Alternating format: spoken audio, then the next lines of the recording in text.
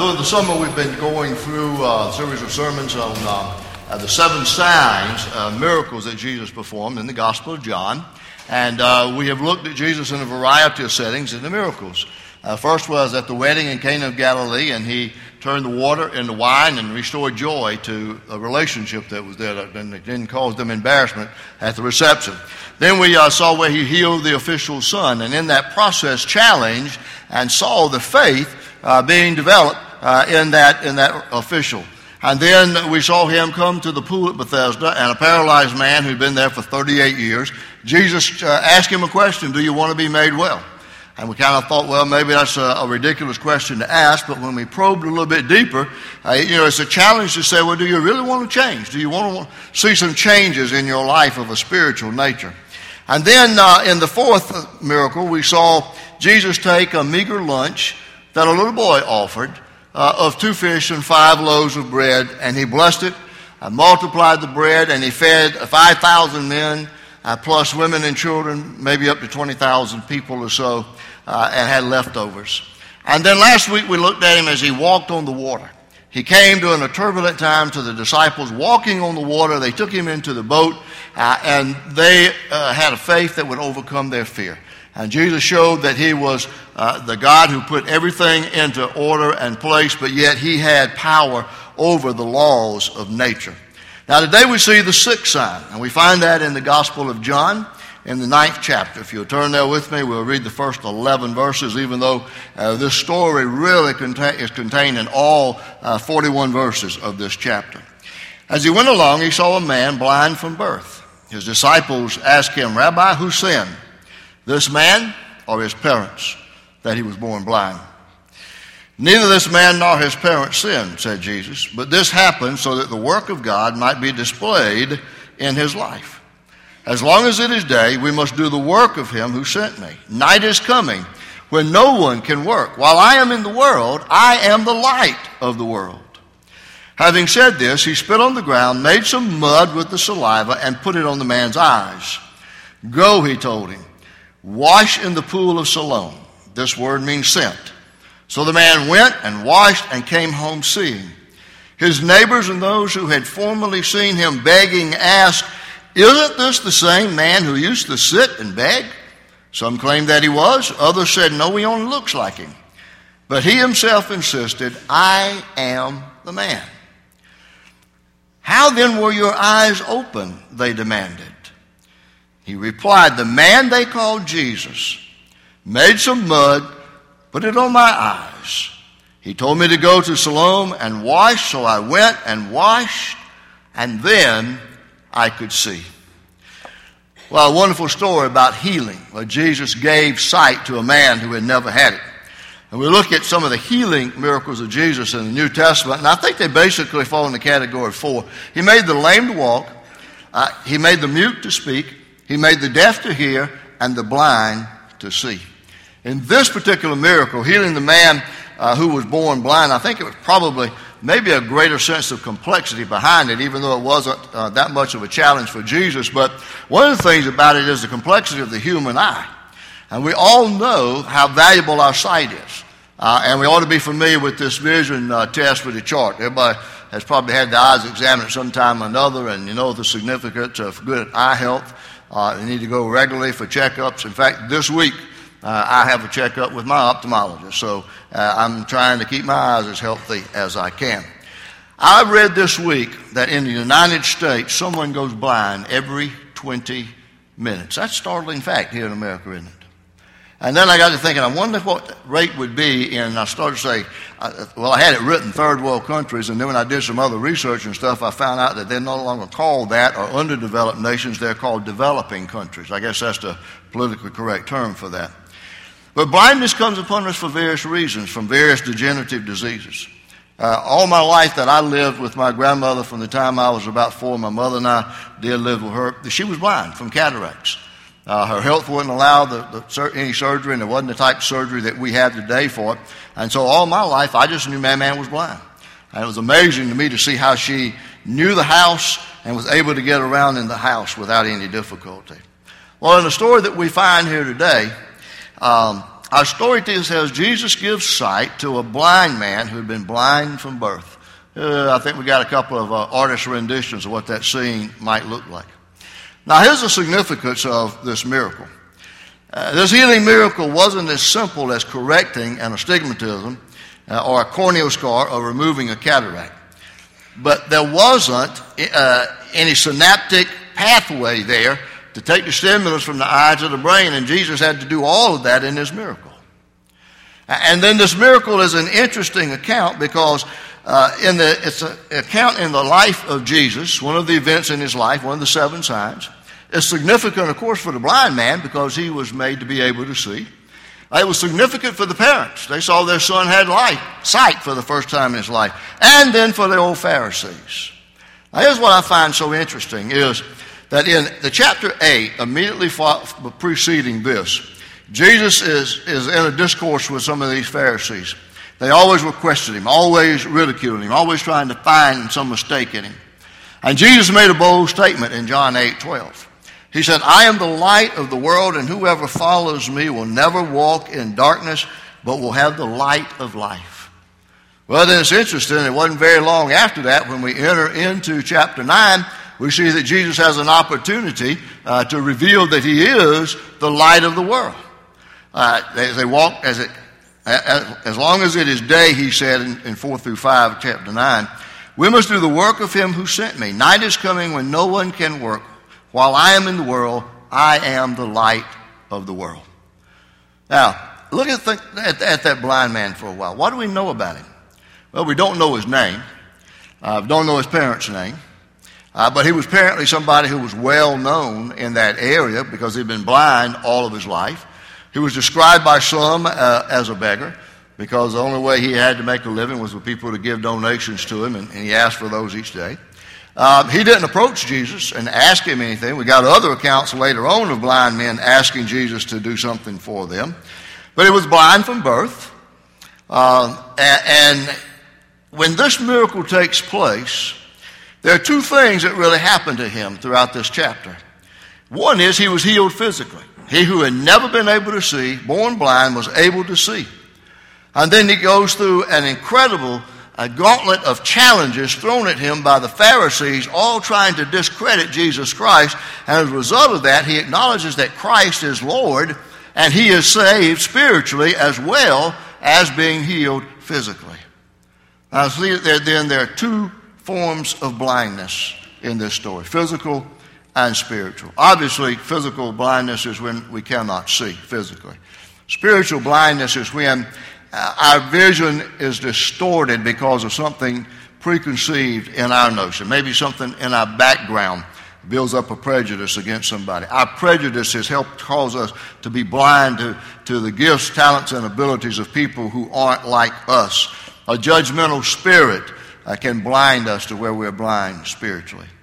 You know, there's a trite saying that says, there are none so blind as those who will not see.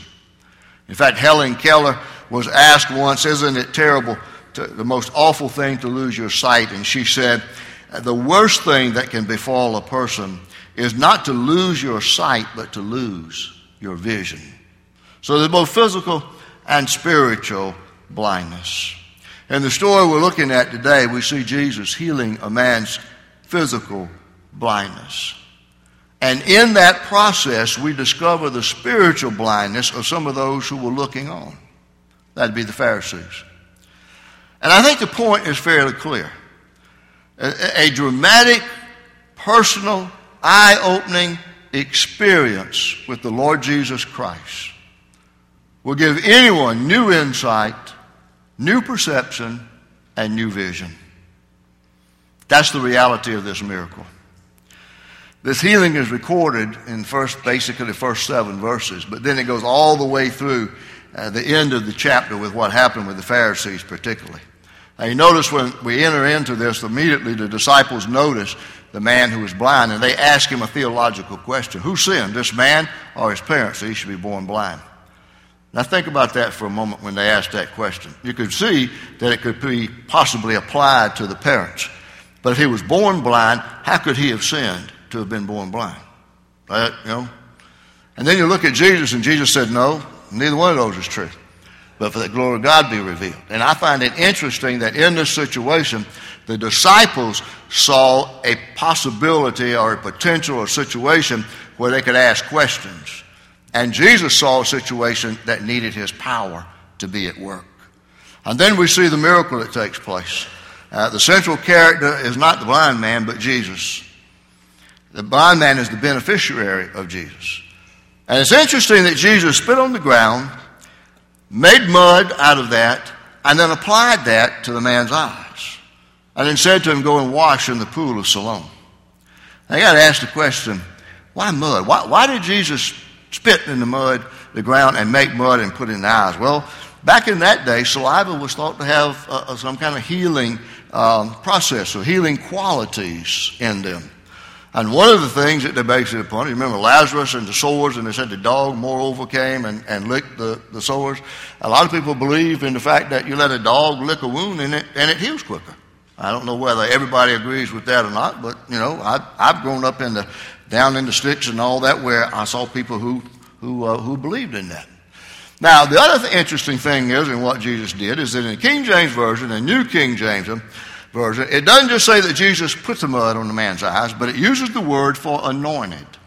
And we know that that same word applies to Christ, that he is the anointed one. He is the Messiah.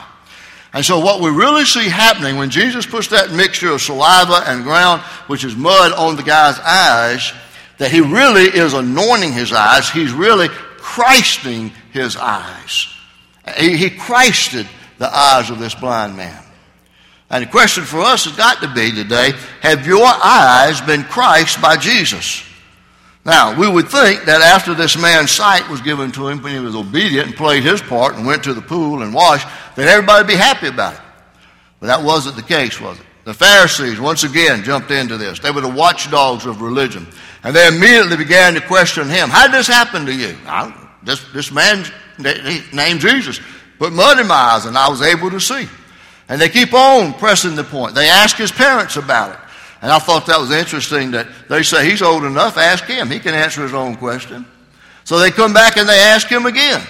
And then I love his answer in verse 25. He says, this one thing I know, I once was blind, but now I see. Boy, I think what he's saying is, beyond the fact this is a great miracle and that Jesus did this, he said, I don't know a whole lot about, talking to the Pharisees, about your religion and your rituals and your rules and your regulations. All I know is that Jesus put mud in my eyes and I can see. I can see. Once I was blind and now I can see. Wouldn't it have been amazing to have been there and watched that man when he washed the mud out of his eyes and was able to see for the first time, to see what his reaction was like? Well, we don't have a video on him, obviously, but we got a video of two young girls, sisters, who were born in one of these developing countries, who were born blind. And we're going to watch the fact they had a very simple but miraculous surgery performed, and watch what happens when the bandages are taken off their eyes.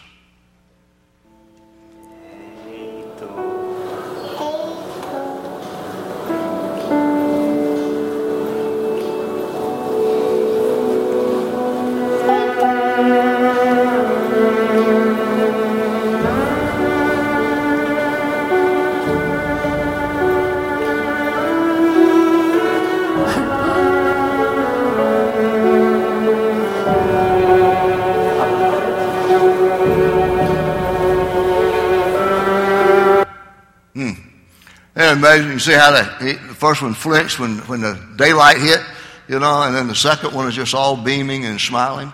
Well, I read about this. I'd been praying, asking God, I'd love to have seen what happened to this blind man when his sight came to him. And about 5 or 6 Twitters later, there was this video that said, watch this video of these two young sisters and their sight restored. And I said, God, you provide. You're a good God. Actually, this is a video that comes from a charity organization called 20/20/20, and they work in these undeveloped or developing nations. And this is a tragic thing to learn, that there's so many people in those nations who cannot afford this $300 procedure. Now, not all blindness can be cured with this surgery, but for some reason in these developing countries, Oftentimes people are born with something wrong with a lens. And all it takes is about a 15-minute process to take out the old lens, put in the new one, and then they bandage their eyes. Later that day, they take the bandage off, and just like you saw with these two girls, they're able to see. $300. But most people there earn like $1 a day. They can't afford a $300 operation, so most of them live their entire life blind. Well, this man that we look at in our story had lived, however old he was, his entire life blind. And these Pharisees just would not let go of the fact that Jesus had healed him. They just had to say it had to be something else, or you weren't blind, or whatever. And in one of the final exchanges between them in verses 26 through 27, they asked him, what did he do to you? How did he open your eyes? And I guess this guy's getting a little bit upset with them, and I love his answer. He said, I told you already, and you did not listen. Why do you want to hear it again? And catch this line. Do you want to become his disciples too? Now, think about that. The Pharisees following after Christ? Absolutely not. So they did the next best thing they could do. They kicked him out of the synagogue. And when Jesus heard about it, that's when Jesus comes and finds the man, and there's that beautiful interaction. Jesus asked him, do you believe in the Son of Man? And this man said, who is he, sir? Tell me so that I may believe in him. And Jesus said, you have now seen him. In fact, he is the one speaking with you. Then the man said, Lord, I believe. And he worshiped him. His entire life was anointed by Christ, not just his eyes. But he had a life-changing experience with a new perception on life. Now, there's so much in this story. There's blindness and sight. There's healing and sickness. There's prejudice and love. There's fear and faith. There's rejection and acceptance. There's defeat. And then there's victory. But one question stands out above all, and that is, have you allowed Christ to anoint your eyes so that your spiritual sight is 20/20? So the reality is God wants to perform LASIK surgery of a spiritual nature on our eyes today. And here's why. Jesus says in the Sermon on the Mount in Matthew 6:22 through 23, the eye is the lamp of the body. If your eyes are good, your whole body will be full of light. But if your eyes are bad, your whole body will be full of darkness. If then the light within you is darkness, how great is that darkness? Now, when Christ comes and gives us that 20/20 spiritual vision, what takes place? Let me quickly mention three things. Number one, that changes the way that we see ourselves. It changes the way that we see ourselves. The man who had been born blind and was healed said to them, one thing I do know, I was blind, but now I see. How do you see yourself? When Jesus looked at this blind man, the disciples wanted to ask a question, have a theological discussion. Jesus saw somebody who needed to be helped and healed. Jesus saw this blind man worth his time and his power. When our eyes have been touched by the Son of God, we ought to see ourselves differently. We ought to see the fact that we are worthy of God's love and his grace and his mercy and his forgiveness. So how's your vision today? So are you blind to your sins? Are you blind to your need for Jesus? Are you blind to all that God wants you to be? I love the line out of Amazing Grace, written by John Newton, the former slave trader who was converted dramatically by Christ, and he wrote, Amazing grace, how sweet the sound that saved a wretch like me. I once was lost, but now I'm found, was blind, but now I see. Is that your testimony today? I once was blind, but now I see. When Christ anoints your eyes, you see yourself differently. Then here's the second reality. When we have our eyes spiritually open, it changes the way we see other people. Now, the Pharisees are a prime example of the fact that their eyes were not open spiritually. They had what we might call blind spots. If you're a driver, you know what blind spots are. Even though you've got a rearview mirror and you've got two side mirrors, they're blind spots, right? on the back left and on the back right. And you have to be very careful in changing lanes because there's a blind spot where you cannot see a car if it's there or somebody who might be crossing the street behind you or whatever. Well, these Pharisees had blind spots. That is, it was in their perception that gave them their blind spots. They were blinded by the perception of the law, the ritual of the law. And because of that, they couldn't see what God was doing, and they couldn't see or didn't want to see what they were doing. Now, the reality is in life, you and I also have blind spots at times, don't we? Those blind spots pop up when we're very quick to judge people who don't look like us, who don't act like us, who don't dress like the way that we dress. We find fault with other people when we don't see in them what we live in our life. In fact, I think many of us as followers of Christ would define sin as the acts that we do not commit. And the Pharisees lived by the rigid standard of the law. And they were quick to judge people. And that's why in the Sermon on the Mount, in Matthew 7, 1 through 5, that Jesus says, "Do not judge, or you too will be judged. For in the same way you judge others, you will be judged. And with the measure you use, it will be measured to you." Then he goes on to say, "Why do you look at the speck of sawdust in your brother's eye when you got a beam in your own eye?" He says, first take that out before you try to take out the speck of sawdust in your brother's eye. So when we allow Christ to open our eyes spiritually, we see people differently. We learn to see with our hearts rather than with eyes that see the differences between us. You see, that was Jesus that the Pharisees saw on a pretty regular basis doing his ministry for 3.5 years, and they never saw the obvious. They never believed all the signs that were shown through his miraculous ministry that this is the Christ. This is the Messiah. This is the Savior for whom we have waited. I find it so interesting in the ministry of Jesus that he did not condemn bad people, sinners. But he loved them because he said he'd come not to claim the righteous, but to call sinners to repentance. But Jesus just did not like people who were stiff and rigid in the rules and the law and were not forgiving and were judgmental of other people. Here the Pharisees went at it all the time. And Jesus always won because he always put them down. But I think they just didn't have their eyes open enough that they didn't realize. They lost every round that they had with Jesus.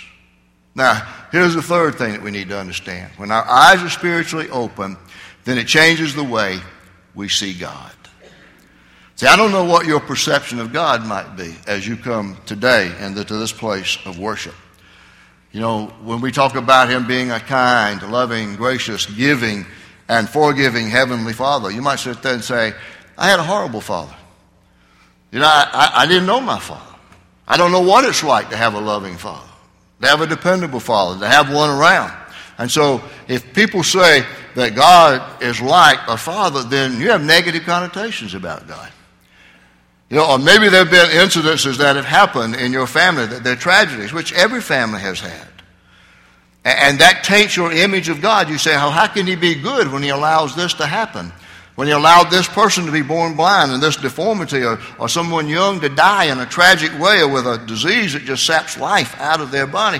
And you might think that God is a very capricious God, that he kind of does what he wants to when he wants to, when you talk about his sovereignty. And God does act independently and sovereignly. He doesn't have to have anybody's permission to do what he wants to do. But the reality is, God is good, and he's a loving God, and he is the perfect Heavenly Father. He wants to bless his children. He loves to give good gifts to us. And when we see that in God, then we understand how he sees us. That he would dare to offer us in our sin the mercy, the grace, and the forgiveness that we all need. So when Jesus said, I am the light of the world, I think he's really indicating two things can happen. One, people who love the darkness are going to scurry to find cover because they prefer the darkness rather than coming to the light. But other people who are looking for the light will choose to come to the light. That's the story of the blind man who was healed. He encountered the Son of God and his sight was restored. His vision was given to him. And notice the progression of his vision. In verse 11, he says that Jesus was a man. In verse 17, he describes him as a prophet. And in verse 38, when Jesus encounters him and asks him if he believes, he calls him Lord. You see, the closer he got to Jesus, the more time he spent with Jesus, the clearer he saw God. See, there's just so many times in our life, because we don't have our spiritual sight, 2020, that we don't understand God. We don't see God clearly. And God wants us to see him as sovereign and holy and powerful and loving and a forgiving Father. And so we come to wrap this up today with a beautiful story, the sixth miracle, the sixth sign that Jesus displays that reveals his power as the Messiah. And you got to ask yourself about your sight spiritually. You know, are you blind to your sins and your need for Christ as your Savior? Are you blind to the truth about Jesus? Are you blind to the fact that you are not walking the Christian faith and life the way that you're supposed to? Then you need to have Christ come and anoint your eyes. To see or not to see, that's the issue. To see is the way God wants you to see, is to let Christ anoint your eyes. And so I urge you today, if you're not seeing spiritually, if you don't have a clear understanding of who you are and how you see other people, and especially a clear image of God, then let Christ come and anoint your eyes today. Let him remove that spiritual blindness and give you 20/20 sight. Father, we thank you for the revelation you give to us in your word about Jesus the Christ and how he continues to reveal to us that he is indeed the Messiah. He is the anointed one, that he is God in the flesh. Father, today as we learn from this story of the man born blind that sight was given to him, help us to make sure that we see spiritually the way you want us to see, and that we open our lives to the truth of Christ, and we let you come and anoint our eyes so that we see spiritually. And Father, we pray that we will be willing to do that as we seek that wholeness and that spiritual dimension to our life. And I pray for that and claim it in the name of Christ our Savior, who is our Messiah. Amen.